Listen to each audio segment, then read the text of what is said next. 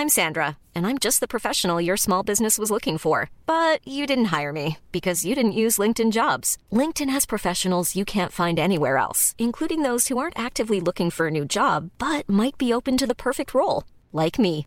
In a given month, over 70% of LinkedIn users don't visit other leading job sites. So if you're not looking on LinkedIn, you'll miss out on great candidates like Sandra. Start hiring professionals like a professional. Post your free job on linkedin.com/people today.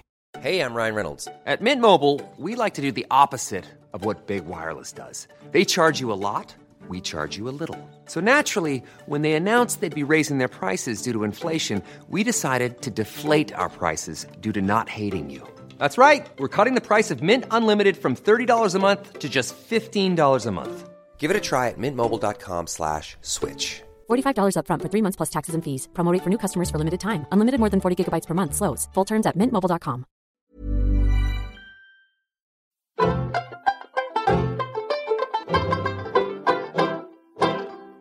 Hello and welcome to Seriously, the New Statesman podcast that takes pop culture seriously. I'm Caroline Crampton. And I'm Anna Leskovich. This week we're talking about the This Country special called The Aftermath and Desiree Akhavan's new Channel 4 show, The Bisexual.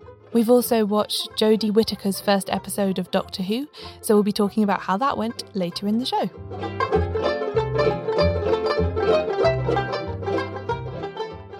Hello. Hello. Welcome back to another episode of Seriously. I just spent a weekend in Cheltenham for the Cheltenham Literature Festival, which was really nice. Cheltenham is where I'm from.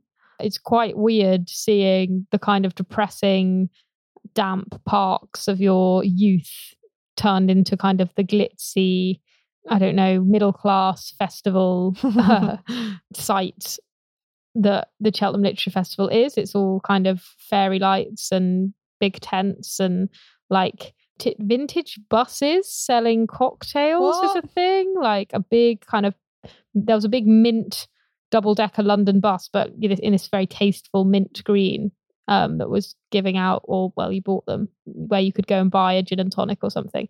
So that's very much the vibe of the Cheltenham Literature Festival, which is kind of in keeping with the general vibe of Cheltenham, but not the Cheltenham that I was sort of part of growing up. And yeah, the site of much of the Literature Festival is just like this kind of quite empty park or gardens most of the year, and I just really associate it with cans of Strongbow in the middle of the night being, I remember, getting your alcohol taken off you by some sort of like community support policeman, them tipping it onto the grass in front of your sad little face. That's mainly what I remember it from. But yeah, I went to see Sally Rooney speak, which was great, and it's a cool thing every year. I just wish that I could like take 2 weeks off work and actually do it properly, but alas, I cannot. Yeah, I do always wonder with literary festivals, like who goes to them, because they do always look really cool. They look retired, most of the people at these festivals. Yeah, that's my inevitable conclusion, is that they are mainly aimed at retired people who can go to multiple book-based events on weekday evenings. Yeah, you're either retired, you live in the town, or you're working for the Times and Sunday Times. That's the impression that I got. Okay, yes, fair enough. But it was cool to pop in and out, and I took my dog to Cheltenham for the first time, so that was really nice. So actually, what you were saying about cans in the park being different to the glitz and glamour makes me think a lot of what we're going to talk about first this week. Oh yeah, true. The first thing we're going to talk about this week is This Country, a BBC Three mockumentary set in Gloucestershire, written by and starring siblings Daisy May and Charlie Cooper. It's already been picked up for a third season, which airs in 2019, and the one-off special titled The Aftermath just aired. So yeah, we've talked about This Country a lot on Seriously because we're both big fans. I'm a huge fan partly because I grew up in Gloucestershire, about 20 minutes away from where this is filmed. And it's just really, the humour translates completely, whether you know anything about rural Gloucestershire or British life at all, or whether you've grown up in somewhere boring, or whether even if you're London born and bred, the humour in it is very translatable. It's just really silly and funny, and this special comes just after the second season, and the second season ended on a bit of a cliffhanger. Spoiler alert for anyone who hasn't seen the end of the second season or hasn't seen the special. just go away, watch it. I think it's still all available on iPlayer. It is, yeah. You need to go and watch it. We can't recommend it enough. But the second season ended with Kerry being about to make the decision of whether or not to take the blame for her dad's crimes, which were stealing and storing a bunch of stolen Hoovers in his house and in a lockup that Kerry was owning in her name and in the bowls club where Curtin works. And she was just about to decide whether or not to take the blame for Martin Mucklow. And he was kind of saying things to her like, she was saying to him, "Oh, you'll write to me in prison, won't you, Dad?" And he was saying like, "Well, I'm very busy, Kerr. Actually, don't know if I'll have time to write to you in prison." And Kerry's kind of like a sick puppy who can't help but do anything her dad says, even though he's visibly a reprehensible character to everyone else in the show and everyone watching. And that's kind of where a lot of the tension for her character and her storyline has come from over the past couple of seasons. And it's also where a lot of the humor comes from, but it's like completely heartbreaking humor. And there is a line in it where Kerry says something like, "Oh, you know, a lot of people have said to me now, like, you've got to stop looking out for your dad, Kerr. It's embarrassing. You know, it's just got completely heartbreaking at this point, to be honest." And it's so funny. So yeah, that's where the current special starts off. And I was really delighted with the direction they went with in this special. Me too. It's so good. And I have to say the mockumentary style works even better, I think. You know, it works great in the regular series, but I think it works even better for like a one-off sort of responding to a specific event like this, because it makes even more sense that you would like interview different people in the community at different points to sort of get their take. And yeah, just when it's all surrounding like this one pivot point, it's really, really good. And so yeah, it's never quite explained how far on it is, but it's like a few weeks, right? So I think it's a few months, because they've done the trial and everything, right? Yeah. I think they say something like the last 7 months or something, but I can't quite remember. But yeah, so you're not sure whether Kerry's basically going to be locked up in prison or whether she's going to be out and about in the town as she has been when the episode starts. Yeah, but it's quickly revealed that she is free because she testified against her dad.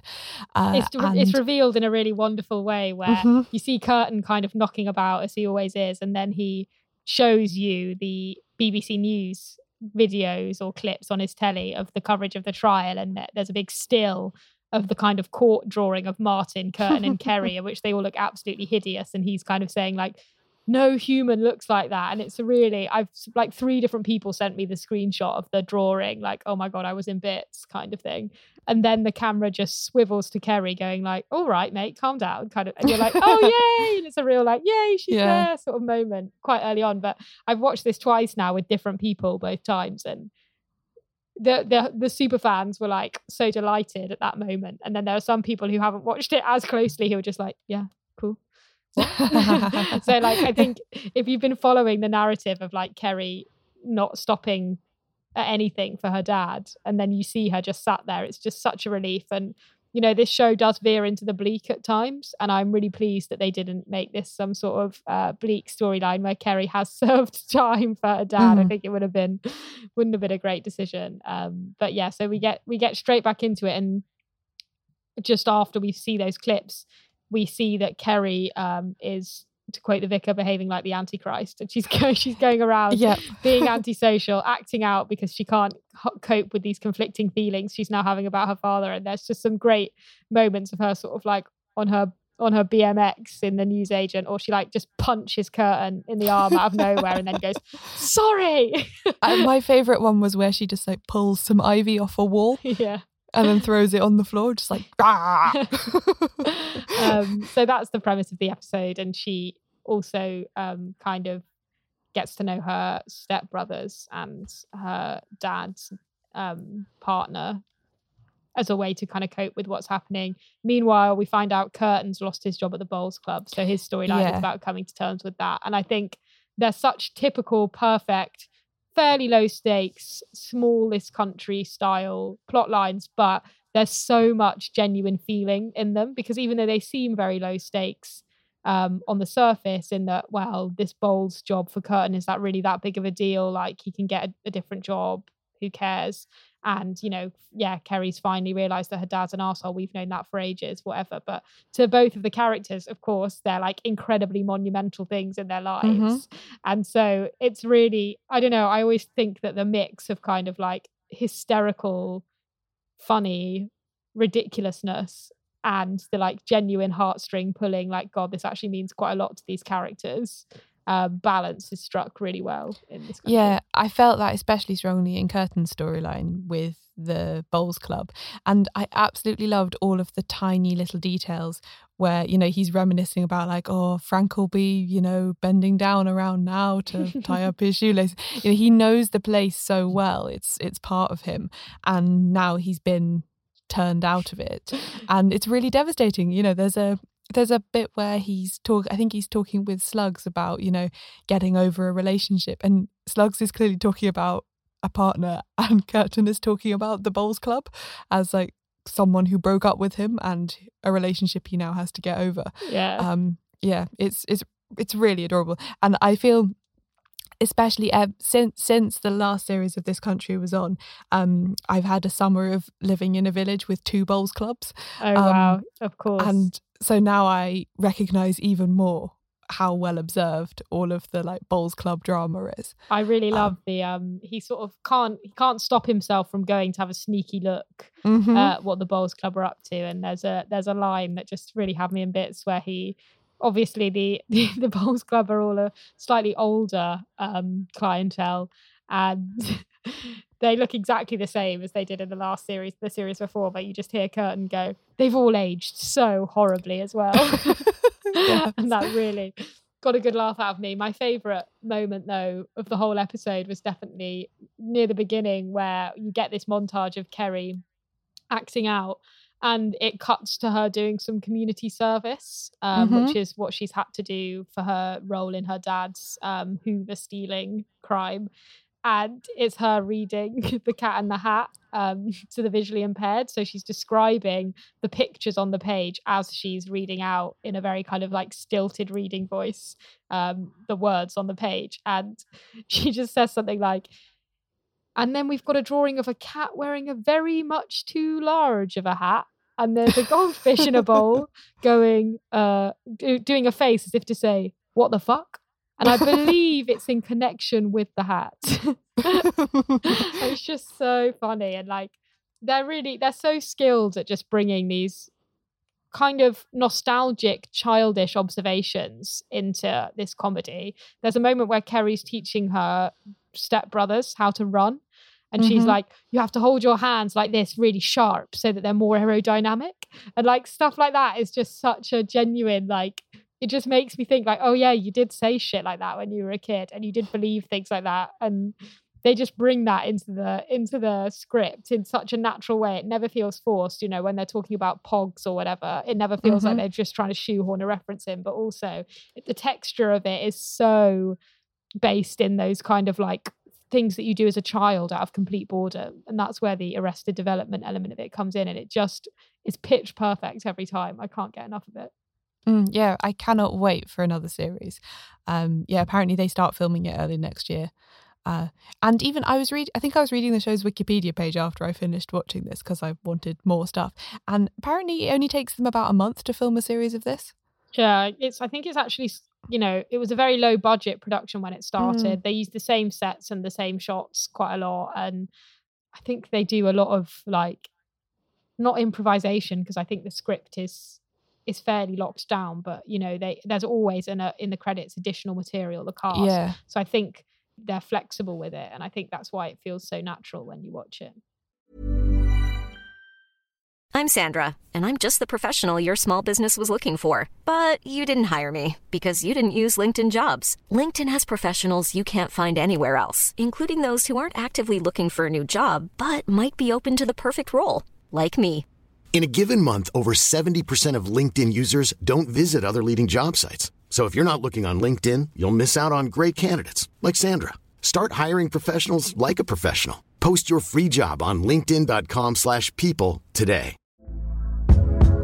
Hey there, it's Michelle Norris. I'm host of a podcast called Your Mama's Kitchen. When I travel, I'm usually looking for a way to find a taste of home when I'm not at home. And one of the things I love to do when I am at home is entertain. And Airbnb allows me to do that. When I was in California recently, I rented a house that had a great kitchen. And when we were sitting around the table, we were all thinking, we're in someone else's house. Someone could be in all of our homes as well. If you have a home, but you're not always at home, you have an Airbnb. Your home might be worth more than you think. Find out how much at airbnb.com/host. Millions of people have lost weight with personalized plans from Noom.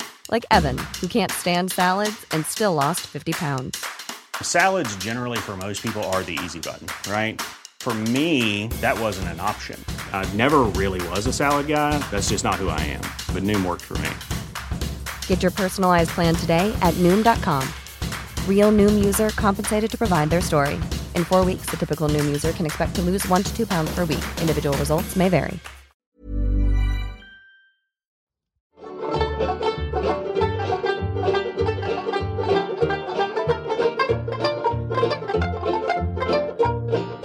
So next we're going to talk about The Bisexual, which is a Channel 4 drama written by and starring Desiree Akhavan.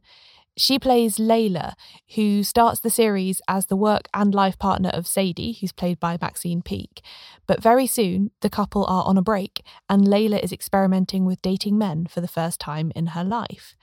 Now, you recommended this to me. I hadn't actually heard of it coming at all. And so I was interested to read a little bit about the background. And I found that apparently she took, because Desiree Akhavan is Iranian American, she had taken this to like every network in the US and been told no. And then it was Channel 4 who finally gave it a chance. Yeah, which is amazing because it's so slick and polished. And like, I found it really, really funny in a lot of places. That I find it bizarre that like HBO or Netflix or somewhere didn't want it, but whatever, it's our gain over here in Britain, I guess. Yeah, it is. And I feel like, you know, some American glitz and glamour is always great for British broadcasters like Channel 4. But one thing that is really amazing about this is that it's all set in London, and Desiree Akhavan, as you say, is Iranian American, but she has spent a lot of time in London, and that really shows in this drama, which is set in a London that I know completely. And some programs set in London are not set in a London that I know, and that's neither necessarily a compliment or a criticism, because there are obviously parts of London and, you know, types of people living in London that I'm just not interacting with all the time, but like this felt really genuine to me. They go to a club night in the first or second episode that I've been to several times, called Aphrodite, and there's like a little joke about Hampstead ladies ponds at one bit, like, and just the, you know, even there's a bit where they go to the Red Lion on Hoxton Street, and it just feels very, very real and genuine. And also a lot of the humour comes from that setting and comes from the kind of social satire that they're doing. But it's never, to me, feels like straightforward mockery, which is, I think, so easy to do. For example, there's a bit where they all go to a performance art night, and instead of it just being straightforward, like, look at these idiots watching this idiotic performance art, aren't they delusional and pretentious and vapid? Instead, it's like they're allowed to be moved, and it's allowed to be like a genuine thing that they have. So I think the London setting is why I sort of wanted to recommend this, and the way that they've presented London in it is really interesting and really good. I also think that maybe if it had ended up being made in America, they wouldn't have cast Maxine Peake, which would have been a great loss, because she is fantastic in this. Like the very first 5 minutes of the show, which takes the form of Layla and Sadie being like interviewed by a really obnoxious journalist, because, as I said, like, as well as being life partners, or not life partners as it turns out, but partners, they are business partners, and they're about to launch, I think, what they call Shazam for clothes or Shazam for fashion or something. They didn't really go into it, but so they're being interviewed as like cool lesbian entrepreneurs, I mean, it sounds good though. It does, Shazam for clothes. yeah. I know all of these like Uber for whatever things. That's normally a phrase you use to mock something, but I would like to be able to just take a photo of someone on the high street and then get the outfit. That would be great. Yeah. So apparently that is the app they're launching. And so basically within the first 5 minutes, you get this incredible dynamic between Maxine Peake and Desiree Akhavan, where they're like both trying to seem like a loved up couple for the interviewer, but at the same time, their answers keep diverging on questions like, do you want to have kids or stuff like that, which just immediately makes you think like, uh-oh, this is not going well. And then there's a really awkward bit where Maxine Peake proposes while they're in the loo, and at the same time, Desiree Akhavan's like, actually, can we, maybe take a break for a while? And that's the kind of setup of the whole thing. And I think you need an actor of Maxine Peake's quality to make that seem plausible. Otherwise, because she's not in it a huge amount after that, she would seem too much like a plot device, I think. Whereas even in that first 5-10 minutes, I was really invested in her character. Like, I really want to know more about her. Mm-hmm. And you need to get a sense of the risk that Layla, Desiree Akhavan's character, is taking by leaving Sadie, Maxine Peake's character, because they have a very secure relationship and a very loving relationship, and all their friends overlap, and you want, on top of all those kind of contextual, practical elements, you want to feel compelled by their relationship. And even though, as you say, it becomes immediately clear that they do have all these problems, you are compelled by their relationship. And I don't know how the series ends, but if the series did end with them getting back together, I would be completely fine with that, and I would buy it. But at the same time, the reason that Layla wants to have this break is perhaps there's the underlying reason, although she doesn't articulate this to Sadie or even anyone at the beginning of the show, is that she is feeling like she has unexplored feelings for men, and that she maybe is bisexual. And so she starts dating men. And that's when this show kind of becomes like a dating show, essentially. And I think it's a really good one, because I think it's really realistic, but often sometimes dating comedies that profess to be realistic go really far in the direction of being like bleak and depressing. Whereas what I really like about this show is that it shows sex and dating as like imperfect, but not without joy and not without like connection. And so she meets the male friend of her housemate, who's this kind of desperately heterosexual 36-year-old called Gabe, who's like sleeping with his younger student. And, he's really as embarrassingly straight as you can get. And he brings a friend, he introduces her to a friend, and she starts sleeping with him, and he's really nice, and like they have really good sex, even though it's like messy sex. And there's like, the sex scenes in this involve like farting and queefing and like embarrassed giggles and, people getting bored and stopping halfway through, or people zoning out to think about returning a Zara dress, but they're also having fun. My personal favourite sex moment in this show comes quite early on when I think it's her first night in the new apartment, and she can hear Gabe and his student having sex through the wall, and so she gives up on trying to masturbate and instead puts an episode of This American Life on her phone and just like lies next to it and listens to it to try and drown out the noise, which I thought was very funny. Yeah, which is funny. Yeah, and I like that the sex can be both imperfect and still like pleasurable for characters, because I think TV tends to go one way or the other, where it's like, this is a really great sexy sex scene that's like completely unrealistic, and they manage to whip their clothes off in 3 seconds, and they haven't thought about protection or had any conversations or anything. And then the other end of the spectrum, which is like, God, she's really hating this. It's so bleak and depressing. Isn't that funny how bleak and depressing it is? And it's like, well, no, it's not funny. It's kind of just awful in a low level way that we all know. But yeah, so I really enjoyed that element of this. And I think I'm excited to see where it goes, because it's not like they introduce her to this one male character and it's like, right, that's her love life plotline sorted.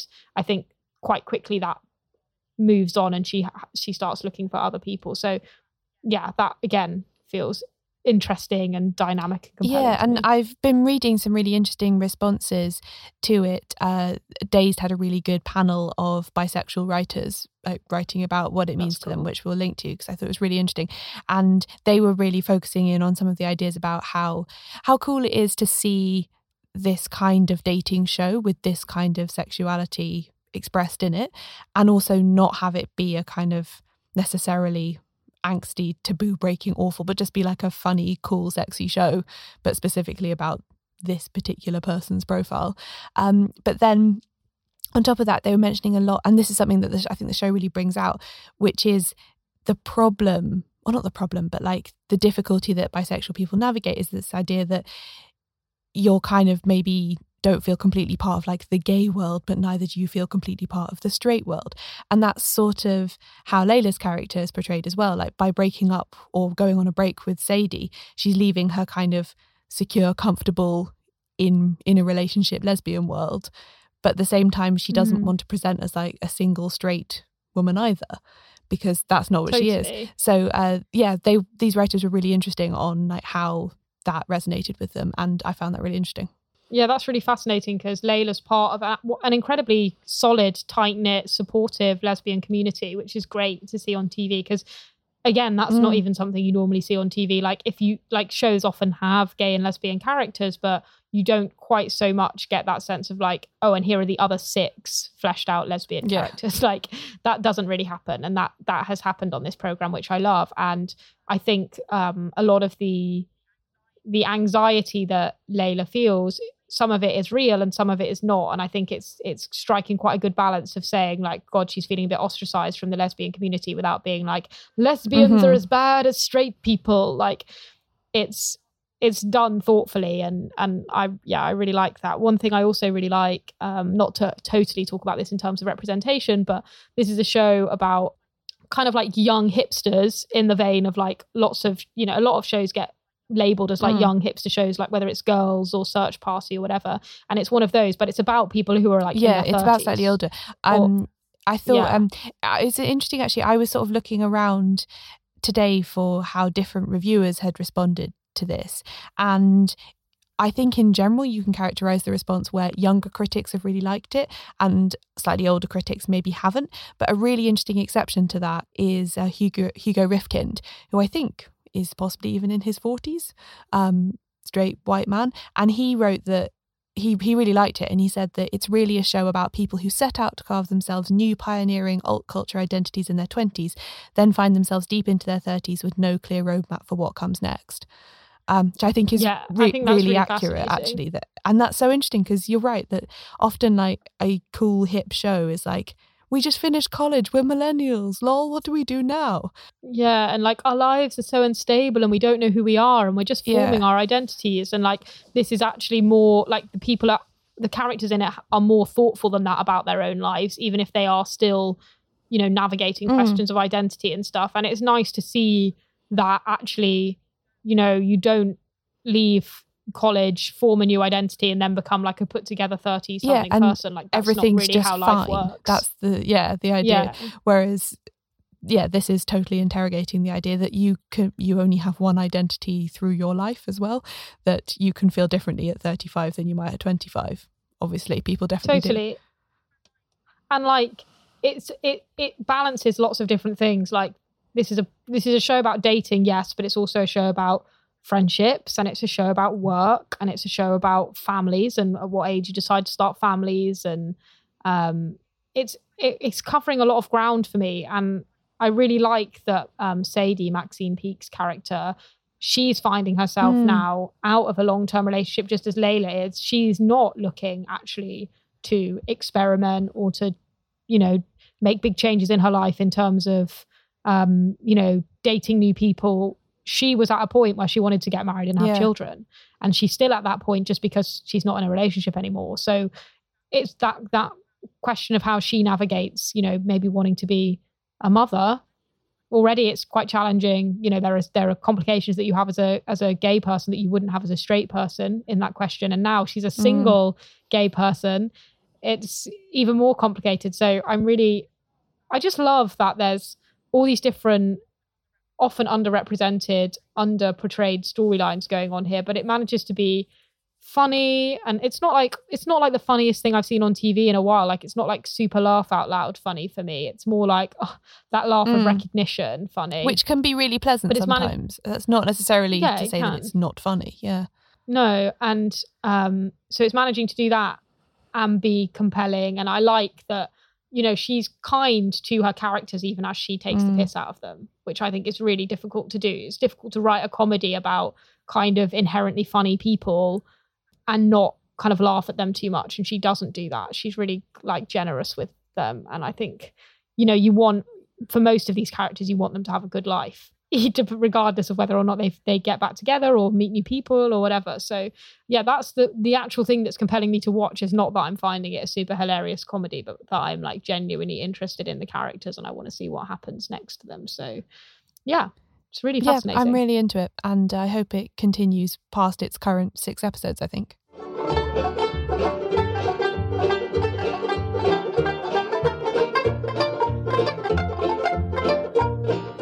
So last week I cajoled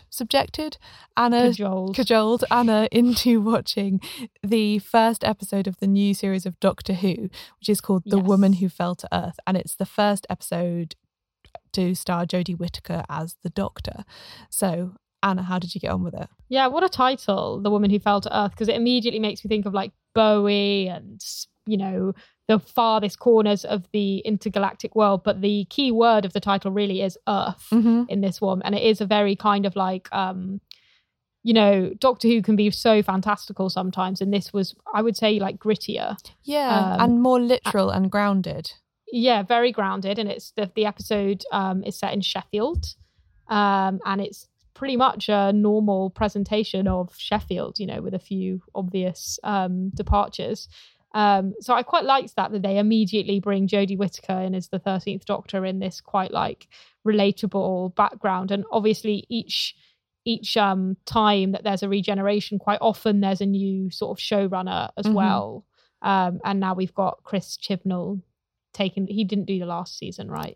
I don't think so. This is where I show my ignorance of all things Doctor Who. I am pretty sure he has been a writer on Doctor Who for a while, doing like a few episodes a series. Doing episodes here and there, which is how they normally come in. Yeah, I think he's now taken over from Stephen Moffat as like the whole thing. And I'm pretty sure I read somewhere that, that's right, yeah, I did. I read an article, a behind the scenes article that BuzzFeed did about the new Doctor Who, where he was one of the voices in it. And he'd said that having the new Doctor be cast as a woman was one of his like hard rules for taking the job. And the other thing was that he wanted to try and introduce complete parity with everyone. So like more women producers, more women camera operators, like everything. I really liked which was cool. That was nice of him. Yeah. And Jodie Whittaker, I've seen mainly in Broadchurch before this, and I did really like her in that, but it's completely different kind of role where she was playing like concerned and grieving parent. And in this, she's really bubbly, which I'm now like, that's not a word you would have used for the David Tennant Doctor, but there's loads of similarities there. Yeah, I think there are too. I think she's very David Tennant-y.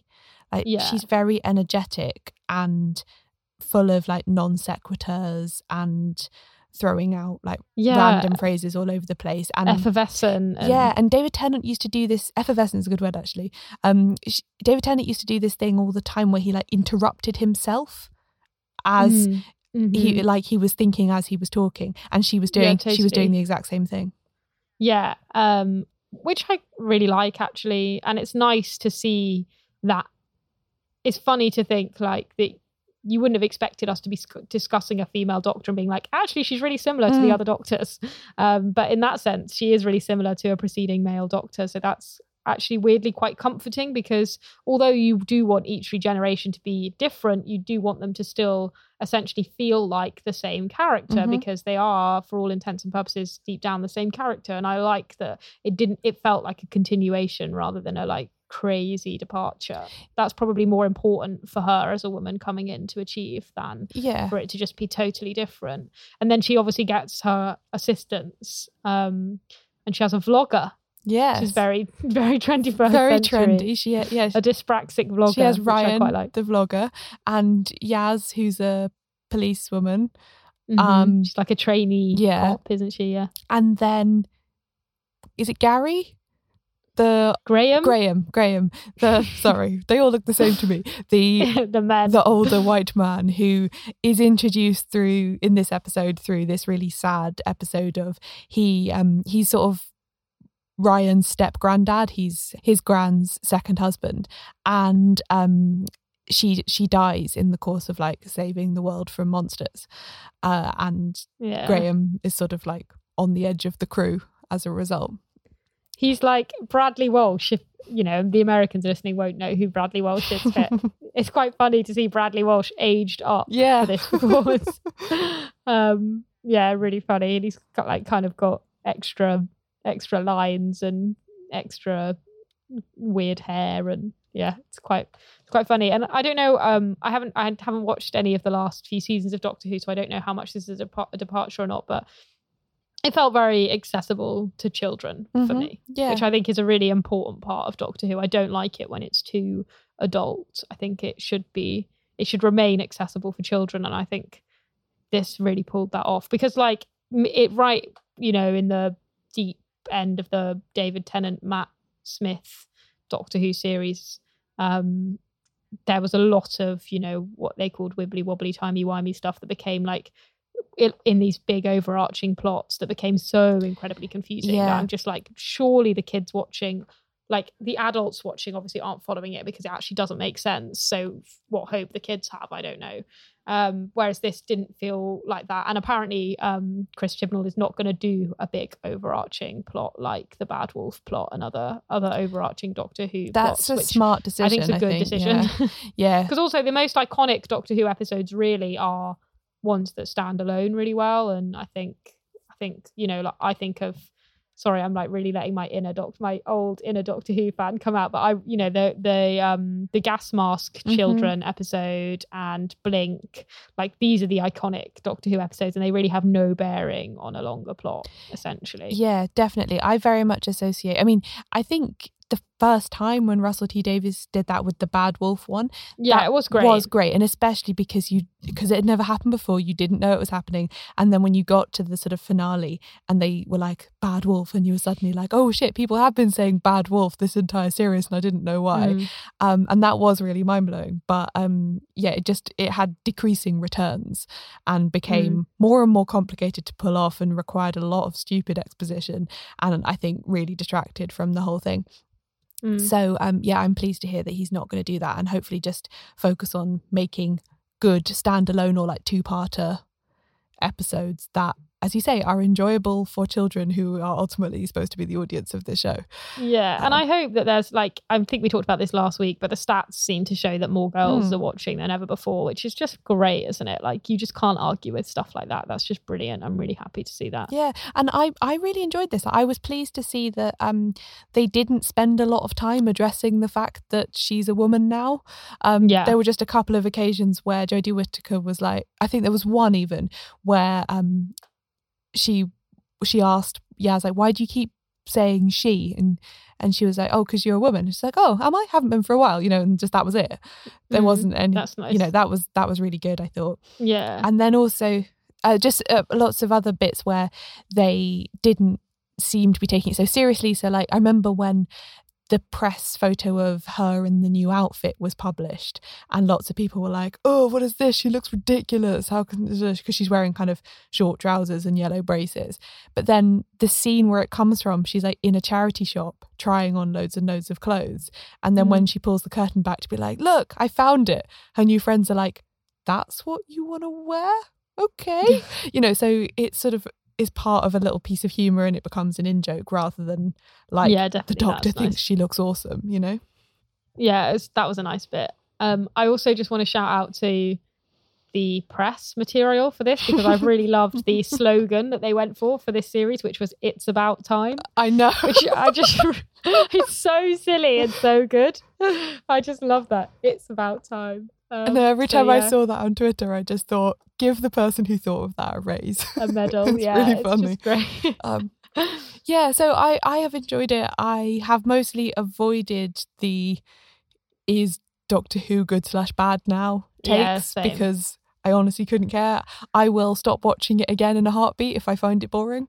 I am not a loyal viewer of Doctor Who, sorry. But I think I'm going to watch the next couple and see how it goes.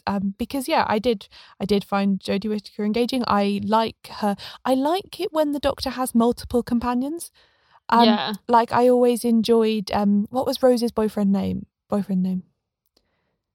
I don't know, but isn't the guy's called like Noel something? Yeah. I know exactly who you mean. Yeah. Anyway, so I liked it when Doctor, Rose and boyfriend used to travel together, ditto Amy and Rory, you know. Yeah. So I think it's better when it's not, well, up until now it's always been like older male character, younger female companion, hasn't it? So I like it when they don't do that, basically. It's more interesting. And this also gives them the freedom where if there's a key relationship that it brings the most to the, you know, if two characters end up having the best tension and the best dynamic, then you can lead more heavily with that. But they've kind of got time to figure that out, which I like.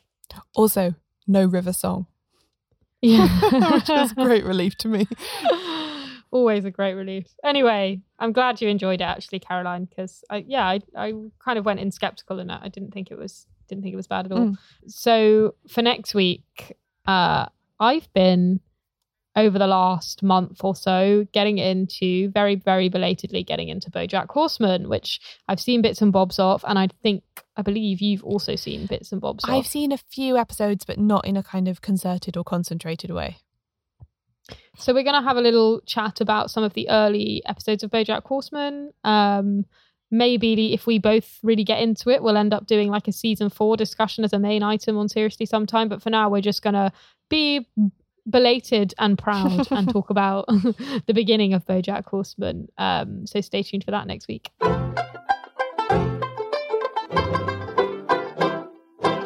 Thanks for listening to this episode of Seriously, the pop culture podcast from The New Statesman. If you enjoyed the show, why not subscribe to make sure you never miss another episode? We're available in all the usual places you get podcasts, including on Apple Podcasts, where you could leave us a rating and a review if you fancy. It makes us happy and it also helps other people find the show. If you'd like to come and see us in person, check out the events page of our website, seriouslypod.com/events. Details of our next pop culture quiz and anything else we're doing will appear there. We're available many other places on the internet, including on Twitter, Facebook and Tumblr. We're Seriously Pod on all of them. Follow us to keep up with what we're up to or to chat to other listeners about things you've enjoyed on the show. We love getting your recommendations for things we should feature on the show or hearing your thoughts on what we've already discussed. Get in touch on social media or email us on seriouslypod@gmail.com. And if you feel strongly that more pop culture needs to be taken seriously, spread the word and tell your friends and family about the podcast.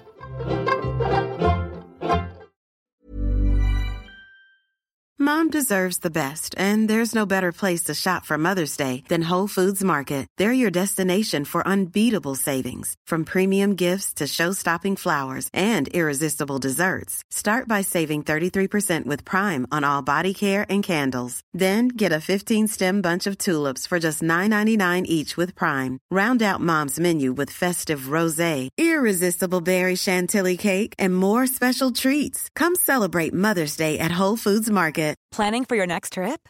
Elevate your travel style with Quince. Quince has all the jet-setting essentials you'll want for your next getaway, like European linen, premium luggage options, buttery soft Italian leather bags, and so much more. And is all priced at 50 to 80% less than similar brands. Plus, Quince only works with factories that use safe and ethical manufacturing practices.